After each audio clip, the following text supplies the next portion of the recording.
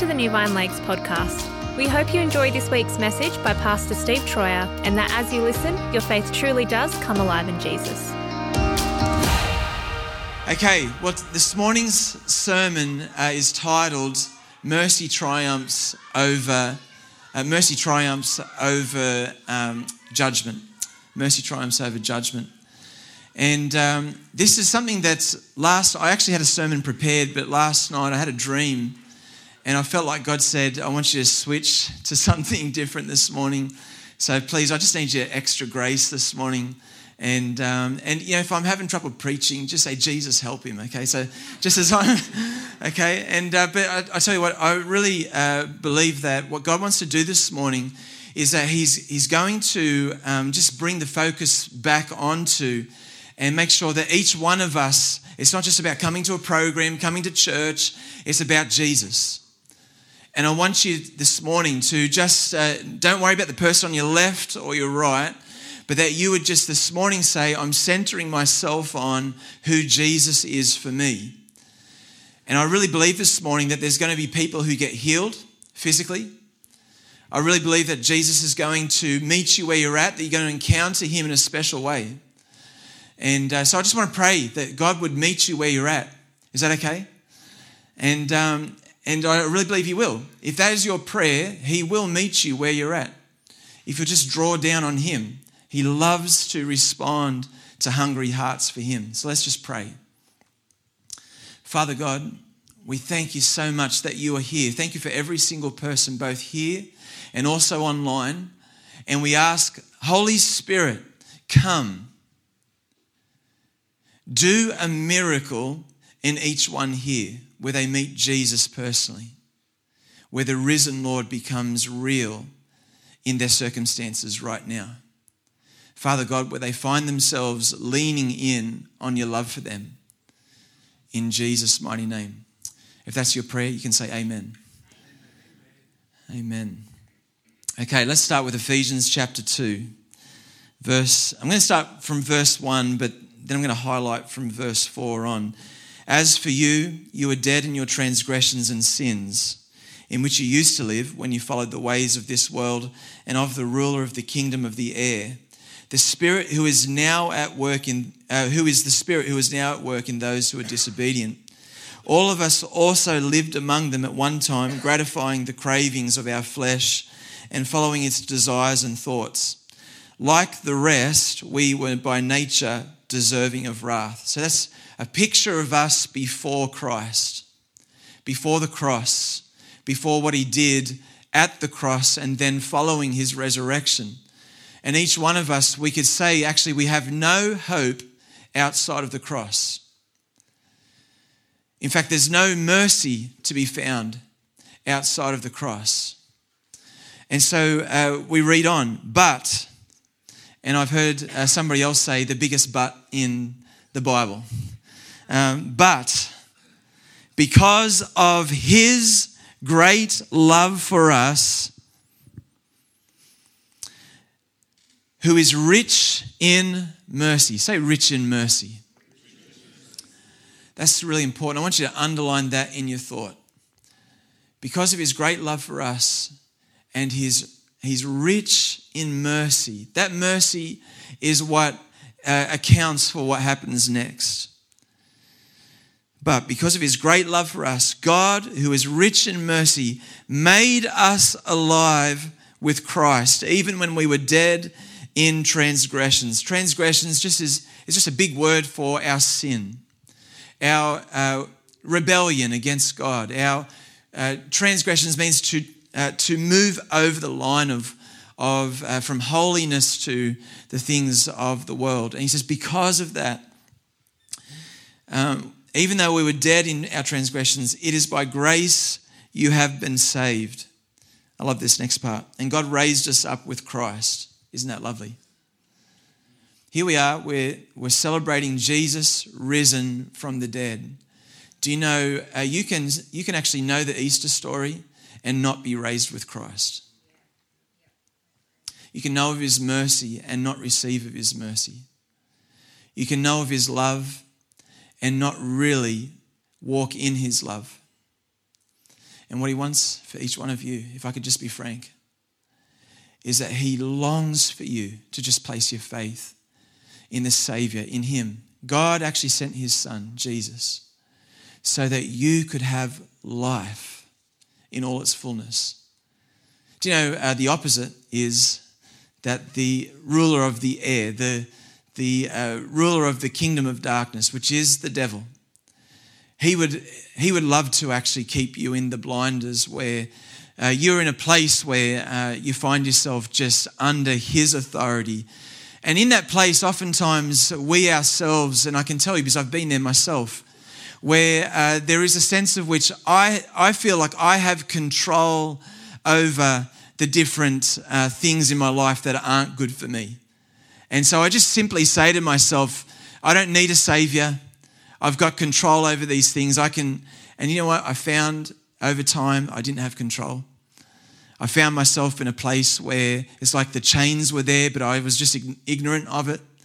And every now and then, it's just like those chains got pulled again. And just to remind me, Steve, you don't really have control. But when Jesus comes, he's the author of faith. He's the giver of life. The devil comes to steal, to rob, and destroy. And this is sin. Sin actually regresses you. It pulls you back. It calls you into a place of doing things in your own strength. It has no fruit in it. But when it comes to Christ, when it comes to Jesus in you, you come alive. He raises you up with Christ. And God raised us up with Christ, notice this, and seated us with him. Where is Jesus seated? In the heavenly realm. He seated us with him in the heavenly realms in Christ Jesus. I love when you go to prayer and you find yourself just interceding for a breakthrough and really believing that God, it can only be possible in you. And then you realize, hang on a minute, I'm in the throne room. Not because I've done anything, I haven't performed. It has everything to do with Jesus.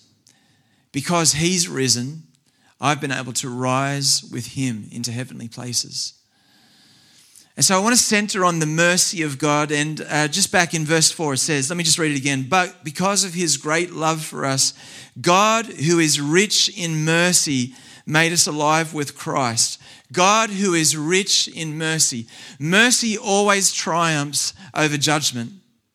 In fact, James actually says those exact words. He says, when you find yourself in a place of judging others, remember that Christ had mercy on you. And come back to the place of mercy, because mercy always triumphs over judgment. I remember Peter Schultz, who spoke here just a few weeks ago. Peter Schultz, who we are in partnership over in Fiji with. He works amongst some of the poorest of the poor. He was telling us a few weeks ago that they've just been given the go-ahead to work in what they call the red zone of Suva, Nunuka. And in this place is a squatter's kind of residence where it's kind of the poorest of the poor live there. And you know, the squatters and the homeless live there, and everything that you can imagine is available there as far as drugs and alcohol and prostitution. And God's called them to the very center of this. Before that, and still, they're still involved with ministry into the prisons. They're now ministering across all, I think it's 12 or 13 prisons across the whole of the nation of Fiji.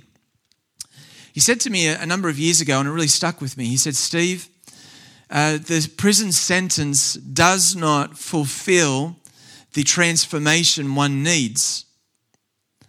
He said, there's only one thing that fulfills it. And he guesses what it is. It's the mercy of God. He said, mercy triumphs. It's the one that actually brings about the change in people, the transformation that they're looking for. Over the time that they've been ministering there, they've seen the rate of those who come out of prison and then enter back into prison go from something like 50% down to 30%. Do you know what the rate is here in Australia? For those who are released out of prison to go back into prison? Any guesses? Yeah, 70 to 80%. And so they're seeing God do a work in Fiji where the mercy of God is touching people. He said, Steve, there's something that happens in the culture that they already had in place before I came, but we just leveraged it because it was already there. And he went on to say that in Fiji, when somebody comes out of prison, the elders of the village that they're from, the elders would actually come alongside that young man or that young woman, bring them into the village, hold a feast for the whole village, and then declare while the whole village is there, this young man is no longer to be known as a thief. This young man is no longer to be known as a rapist. This young man is no longer to be known. And they would label what it was that he was known as. But he has been totally forgiven. He is now one of the sons of our village. He is to be seen with the same rights as the sons of our village. And if anyone holds anything against them, they're to come and see me, not him. Isn't that amazing? And here is the mercy of the Lord at work. And they say that they see such a great impact back into the community. Mercy triumphs over judgment. Do you know, God brought about judgment, but he brought it on his son, Jesus. It's because of his great love for us, his mercy for us, that he actually brought his judgment on his son rather than on us. Now, if Jesus did not raise from the dead, then mercy is incomplete. You see, when it came to a sacrifice back in the Old Testament, if you wanted to read through some of the Old Testament law, they would bring a lamb or a goat or a sacrificial animal of some sort. The priest would lay his hands on that animal to say all of the sin of the one who has brought this lamb has been laid on that animal. And now they would then sacrifice the animal, put it on an altar, and that sin would be covered for. But the next 12 months later on, that same person would have to offer up another sacrifice again and again. But Jesus, if he were just to be one sacrifice without raising from the dead, then it's a sacrifice that's a one-time sacrifice, not an all-in sacrifice. But because he was raised from the dead, mercy is complete, because it means that he has mercy on you for a change in you, where no longer do you have to have sin accounted for because Jesus has accounted for it. And he becomes the substitute lamb for you. The fact that he's risen from the dead means that mercy is able to be complete. Mercy triumphs over judgment. The judgment that was once over your head, if you are in Christ, if you believe in Jesus, if you've placed your trust in him, then mercy has had its effect where you are now completely washed clean. Praise God. I need a cheer from that. Not my preaching, but a cheer for what Jesus did. Because Jesus washed us clean. His mercy satisfied the debt. Do you know, everywhere that Jesus went, there were times where people were so hungry for God. They saw God in the man Jesus. They saw in Jesus the authority of God. They saw in him that he spoke as one who had insight on who God was. And so they also saw healing. And when Jesus would show up in a place to teach, it became known, and people would begin to bring their sick, parents or their cousin or their, father-in-law, whoever it might have been, and they brought them to this place. And you can imagine some coming on mats. In our day, it would be in wheelchairs. Some of them came on crutches. Others came with a deformed leg, and they were hobbling there. Others dragged themselves there. But they found themselves in front of Jesus. And on many occasions, it says in Scripture that Jesus, with great compassion, turned to them and began to heal every single one. The mercy of God. the compassion of God, the love of God at work through Jesus. Jesus came not just to forgive you of your sin, but also to heal you from the impact of the enemy who comes to kill, rob, and destroy. His mercy triumphs over judgment. And so I want to encourage you as we look at Jesus risen from the dead, that you would actually take a hold of his mercy and recognize, Jesus, everything that was needed for me, through your love, you actually satisfied everything of the Heavenly Father. The judgment of God was satisfied in your deep mercy. Do you know, for many of us, when it comes to judgment of others, it's very easy for us to step into that and to forget about the mercy of God. And I want to encourage you, church, please find yourself back in the mercy of God. So easy for us to point a finger at somebody else, to tell somebody who's next to us about the faults of others, rather than even talk to the person themselves. And we find ourselves stepping out of mercy and into judgment. Do you know, when we step into judgment, we step out of mercy. This is so important, church. We need to find ourselves where we humble ourselves and go, God, I need your mercy. I recognize I've stepped into judgment. I recognize I've stepped into becoming the judge with the law, and now what is required of me is the law. But I want to be found in mercy. James goes on to talk about when it comes to mercy and love for one another, he talks about us standing firm in the great law, and the great law is love for one another, where we find ourselves in his mercy, where we find ourselves standing in what he's already given us. Okay, I want to take us to, we're going to have a look at Isaiah chapter 55. Isaiah 55, and I love how it starts in verse 1. I'm going to read through a few of these verses and lean on 6 and 7 in particular. He says, and it's in speech marks because it's Isaiah's quoting what he hears the Lord say to him. This is the heart cry of God to you. Maybe you'd like to just close your eyes and just allow God to just speak to you directly in this. Just take this in. This is personally for you. Come, all you who are thirsty, come to the waters. And you who have no money, come, buy and eat. Come, buy wine and milk without money and without cost. Why spend money on what is not bread and your labor on what does not satisfy? Listen to me and eat what is good, and you will delight in the richest of fare. Give ear and come to me. Listen, that you may live. I'll make an everlasting covenant with you. A covenant, just while your eyes are shut, a covenant is simply God's promise that cannot be broken to you. It's the closest that we have is the covenant of marriage, where we say everything of me is yours.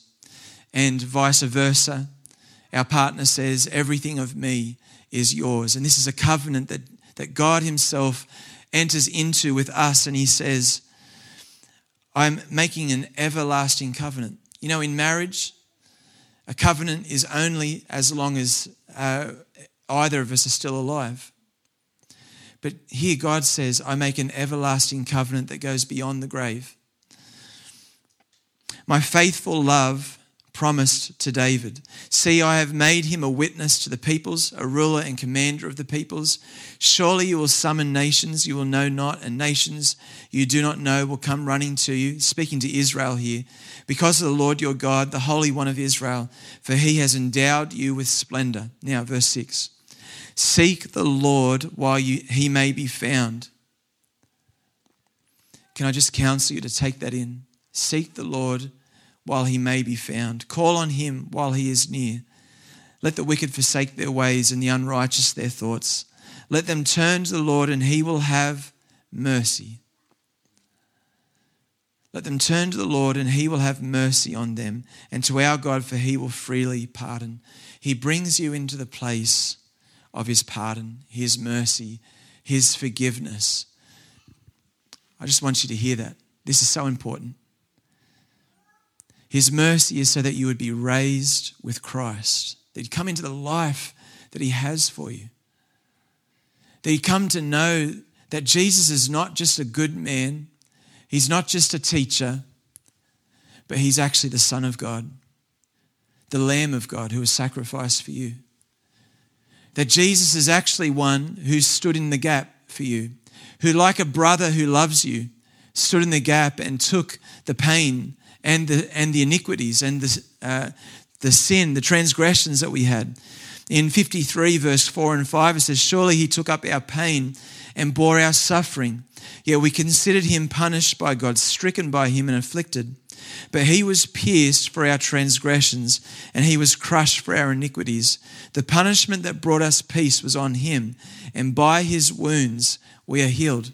Both our sin and our sickness was taken up by Jesus on the cross, and he broke the power of that through his rich mercy. You can look up if you like. Jesus is calling you. Maybe you've been a Christian for a long time, and he's calling you into the rich mercy of God, where you're just centering again, God, it's not about what I can do for you, praise God. It's not about my performance. It has everything to do with just simply coming in as I am, according to your rich mercy and your love for me. Make me a person who is rich in the love and life of Jesus. That might be your prayer. Maybe you're here this morning and you recognize that the mercy of God has been something that has been for others, but you haven't taken a hold of it for yourself.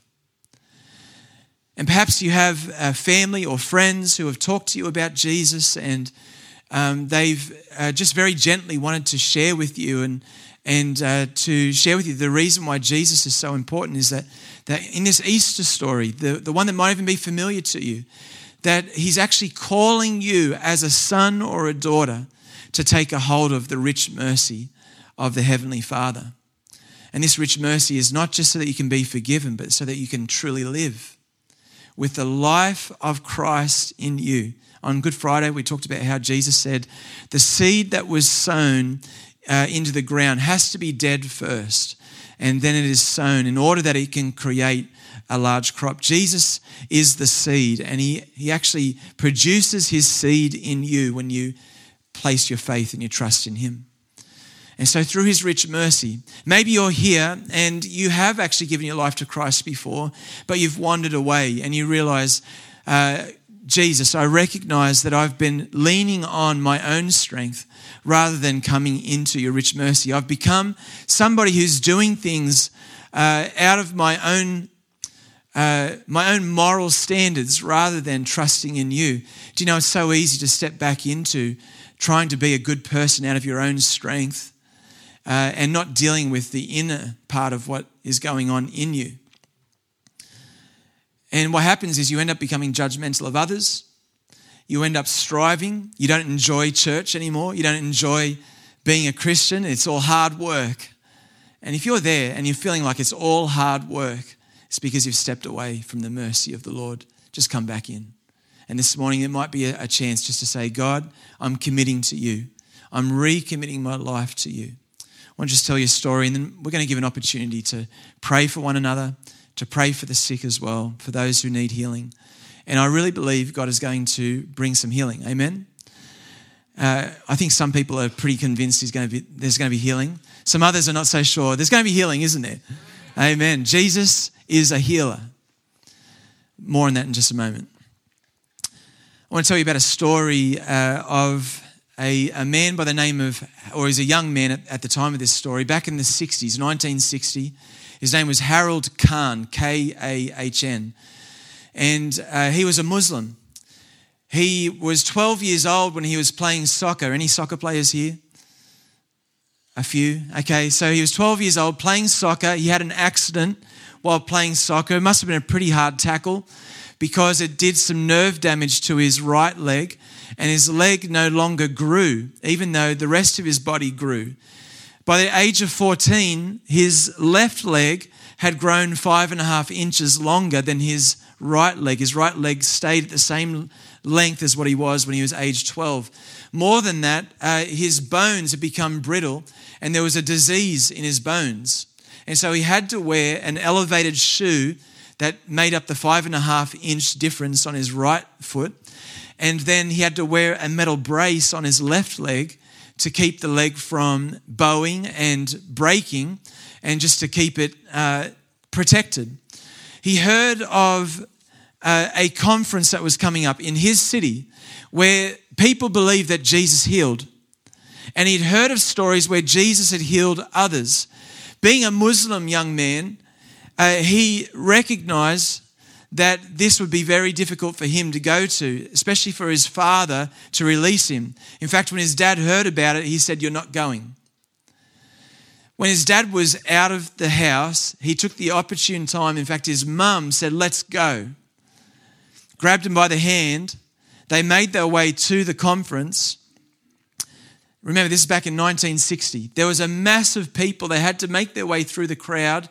And then as the preacher is preaching and telling them about Jesus and that Jesus saves and that he is God's son and that through believing in him that you become a son or a daughter of the Heavenly Father. At that moment, he recognizes, Jesus, you are real. I'm taking a hold of you for myself. He takes off his elevated shoe. He takes off his brace. And then when they pray for healing, he had already taken those things off and he stood. And then to his surprise, his right leg is completely the length of his left. And then there's this hysterical moment where he's like screaming at the top of his lungs. I can't believe it, kind of thing. And he races to the front with his mother and they're bawling their eyes out. He has his brace held above his head as he goes up the stairs and his elevated shoe in front of him. And the preacher thinks somebody else has gotten healed because this man is completely whole. And then he asks the guy, who got healed? And Harold says, it was me. He tells the story, 5.5 inches, bone that was brittle. He said, I've been completely healed. I've got strength in both legs. And he's running from left to right across the stage. And he's just celebrating God's goodness. Do you know there's story after story of people getting healed right across the centuries who have believed in Jesus' name. And it's just the mercy and compassion of the Lord that you get healed. I want to say this to you. You might be sitting there going, yeah, God heals others, but not me. And I just want to counsel you in that. It has nothing to do with your performance. Has nothing to do with whether you are holy enough. Has nothing to do with whether it's about you or someone else. It has everything to do with the risen Savior, Jesus. And if you'll just keep your eyes on Jesus rather than on yourself, which says, it's not going to happen to me. I've got my eyes on myself. No, keep your eyes on Jesus. Maybe you might be there and you're thinking, I've prayed for this for several times and I haven't been healed. And, and there comes this doubt, God, what if you don't heal me again? Again, your eyes are fixed on the circumstance rather than on Jesus. We need to come to him. Church, this is so hard for people in the West. We need to come to him with our eyes fixed on Jesus alone. He is the one who brings healing. It's not me. It's not anyone who prays for you. You don't need to find the best prayer to bring healing. All you need to be is willing for Jesus and just say, Jesus, have mercy on me. Reminds me of 2 blind men who called out to Jesus, said, Jesus, Son of David, have mercy on me. Jesus comes to him and says, what is it that you want from me? It's pretty obvious they couldn't see. But what he was doing was he was putting the focus back on Jesus and what he could do for them. Put the focus back on Jesus and what he can do for you. He simply cried, Jesus, have mercy on me. And he received. Both of them received their sight back. Both of them started to follow Jesus. Both of them started to celebrate what Jesus had done. Right through the whole Gospels, you see Jesus who is healing the sick again and again and again. Every single person who says, Jesus, are you willing? Every single time he says, yes, I am. Let me pray for you. Do you know it's in God's nature to heal. Jehovah Rapha, the God who heals. There's a promise in Psalm 103 that says, forget not all his benefits. This is the psalmist saying this to himself. Soul, rejoice. You need to tell your soul, rejoice. I'm not going to forget his benefits. Who forgives all my sin. Who's glad that he forgives all your sin? And he heals all, I said, all my diseases. Amen? It's a promise. I'm going to hold on to it. It's an anchor. Everything else is getting my eyes off Jesus. Remember Peter, he walks on the water and he has his eyes on Jesus the moment he sees the storm and feels the wind go past him. He gets his eyes off of Jesus. He begins to sink. We need to have our eyes on Jesus. And it's up to him what he does. Amen? But we need to keep our eyes on Jesus. So I'm going to just close now, and I'm going to ask firstly, for those who firstly are believers here, and you found yourself, God, I just need to stand in your mercy. And I want to stand in that more firmly. I'm going to ask you to do something bold, and that is just to stand where you are and to say, God, I'm taking hold of and I'm desiring to walk in your mercy. And maybe it's not because you have walked away from his mercy, but you're just saying, I'm affirming this today. I'm desiring to stand in your mercy. So go ahead and stand right now. Great. This is so important, hey? And this is a commitment to say, God, I want to stand in your mercy. Maybe you're here and the next person I want to stand is somebody who perhaps you've said yes to Jesus, but you've found yourself drifting away into the place of doing things in your own strength. You found yourself even giving room for things of the world into your life. And so you're making a stand today to say, God, I'm committing myself completely to you. I want to walk in the mercy of the Lord, the one who says that in his mercy I'm alive with him. If that's you, I just want you to stand where you are right now and just to make a bold stand. Wonderful. Anybody else? That's great. Great. Thank you. Wonderful. So good. So good. Maybe you're here this morning and you've never made a decision to follow Jesus, but this morning you're choosing to make that first time commitment and you're deciding, Jesus, I recognize that you were sent from God, that you are the Messiah, that you are the Son of God. And this morning, I recognize that I stand at a crossroad, and that crossroad is to choose my own path or to choose yours. And I recognize my own path has only the will of me. It only has my own power, my own efforts. It's the only thing that I know to do. But your path is one that takes a hold of the sacrifice of your son, Jesus, the one that you paid the great cost for. And this morning I'm choosing to take a hold of your mercy. And if that's you, I just want you to stand where you are. And to take that bold stand to say, Jesus, I'm choosing to follow you this morning. Jesus, I'm making that bold declaration. You are the King of Kings, the Lord of Lords. I recognize that you're pulling. Maybe you're here and you're just feeling like, I know that Jesus is pulling on my heart right now, but I just don't know if I've got what it takes to stand. I know that there is this, even butterflies in my spirit, where I just know that I'm meant to be standing. I just want to encourage you, just take the bold step. You'll never regret it. Just stand. Maybe at home too. That might be you. Just take a stand. Okay, church, let's pray. Father God, I thank you so much for your rich mercy. I thank you, Father God, that you call us into a place where we lay down our own efforts. We lay down the right to be right. We lay down, Lord God, our own ways of changing ourselves, our own willpower, and instead you just say, just come into my deep mercy.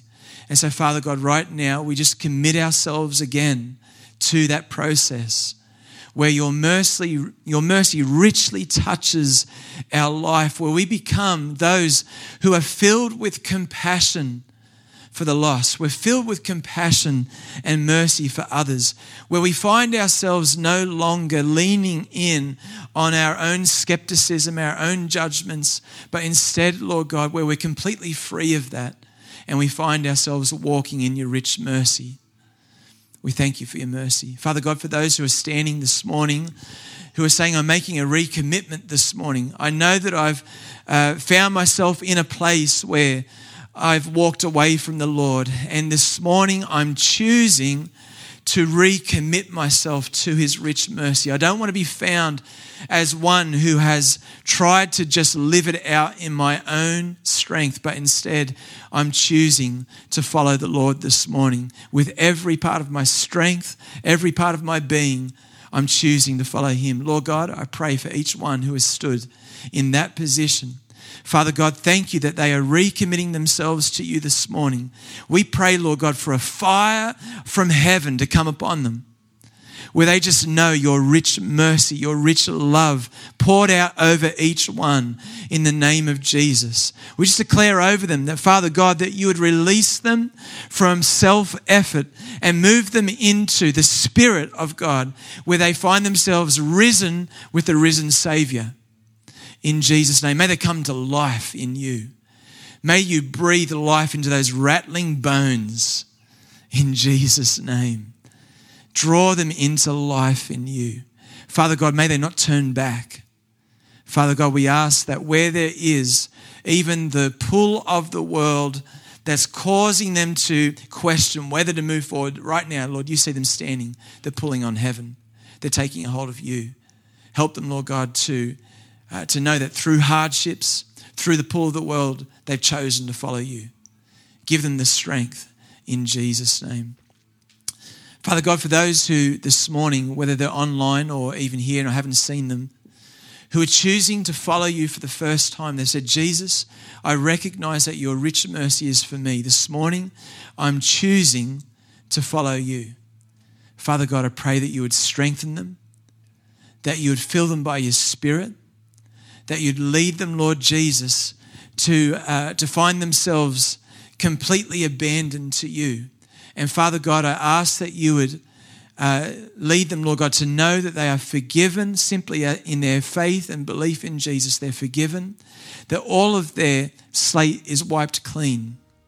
And Father God, that you come and speak to them and desire to walk with them. Lead them to life in all its fullness. In Jesus' name. Amen.